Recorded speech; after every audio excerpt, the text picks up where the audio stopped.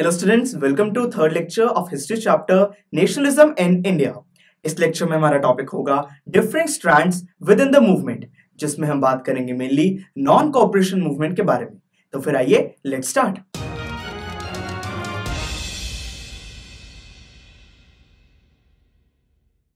जनवरी 1921 में non cooperation Khilafat movement start हुई। बहुत सारे सोशल ग्रुप्स ने मिलकर इस मूवमेंट में पार्ट लिया और तो और सबने डिमांड करी स्वराज यानी कि इंडिपेंडेंस की।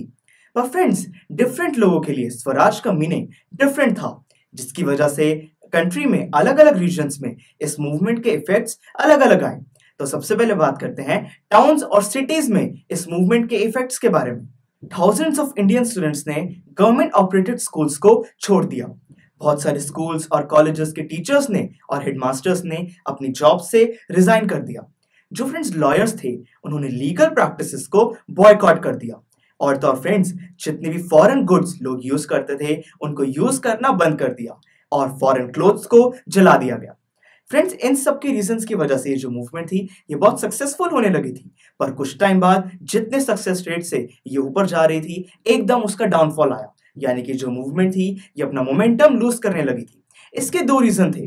फ्रेंड्स, हमने फॉरेन गुड्स को बर्न कर दिया, ठीक है, पर पहनने के लिए कुछ तो चाहिए ना, तो इसलिए खादी को इंट्रोड्यूस किया गया, जो कि इंडियन हैंड वुवन क्लोथ था। पर फ्रेंड्स, वो बहुत महंगा था, जो पुअर पीपल थे वो उसको अफोर्ड नहीं कर सकते थे।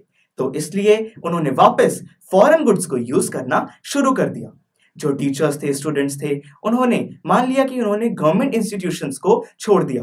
पर फ्रेंड्स, इंडियन इंस्टीट्यूशंस तो उस टाइम तक एस्टेब्लिश नहीं हुए थे, इसलिए उन्होंने वापस ब्रिटिश ऑपरेटेड यानी गवर्नमेंट ऑपरेटेड इंस्टीट्यूशंस को ज्वाइन करना स्टार्ट कर दिया। इन दो रीजंस की वजह से जो मूवमेंट थी ये टाउन्स में अपना मोमेंटम लूज करने लगी। अब बात करते हैं कि कंट्री साइड में यानी कि रूरल एरियाज में इस मूवमेंट के क्या इफेक्ट्स आए। इंडिया में रूरल एरियाज में ज्यादातर लोग एग्रीकल्चरल प्रैक्टिसेस में इन्वॉल्व होते हैं। जितने भी फार्मर्स हैं उनको ब्रिटिश रूल के टाइम पर एक सिस्टम फॉलो करना होता था, जिसका नाम था बेगार।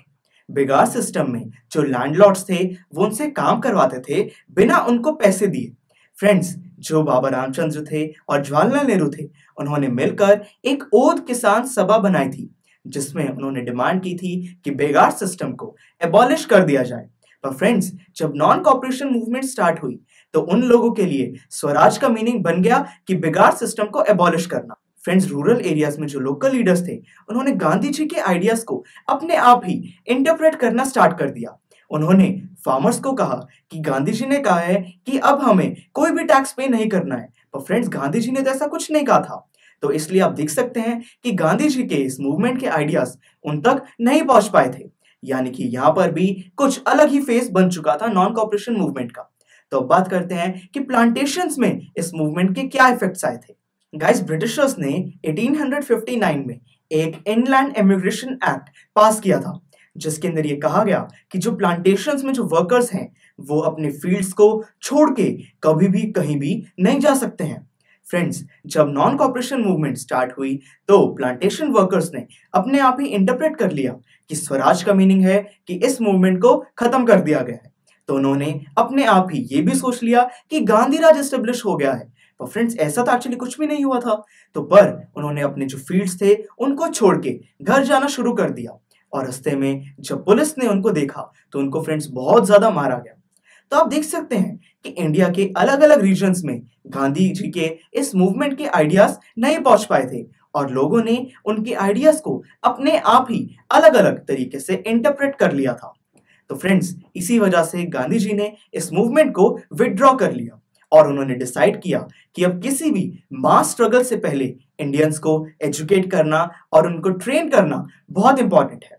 और फ्रेंड्स, क्या आप जानते हैं कि 1 अगस्त 1920 में फॉर्मली नॉन कॉपरेशन मूवमेंट को अनाउंस किया गया था और उसी दिन इंडियन इंडिपेंडेंस मूवमेंट के फर्स्ट लीडर बाल गंगाधर तिलक जी की डेथ हुई थी।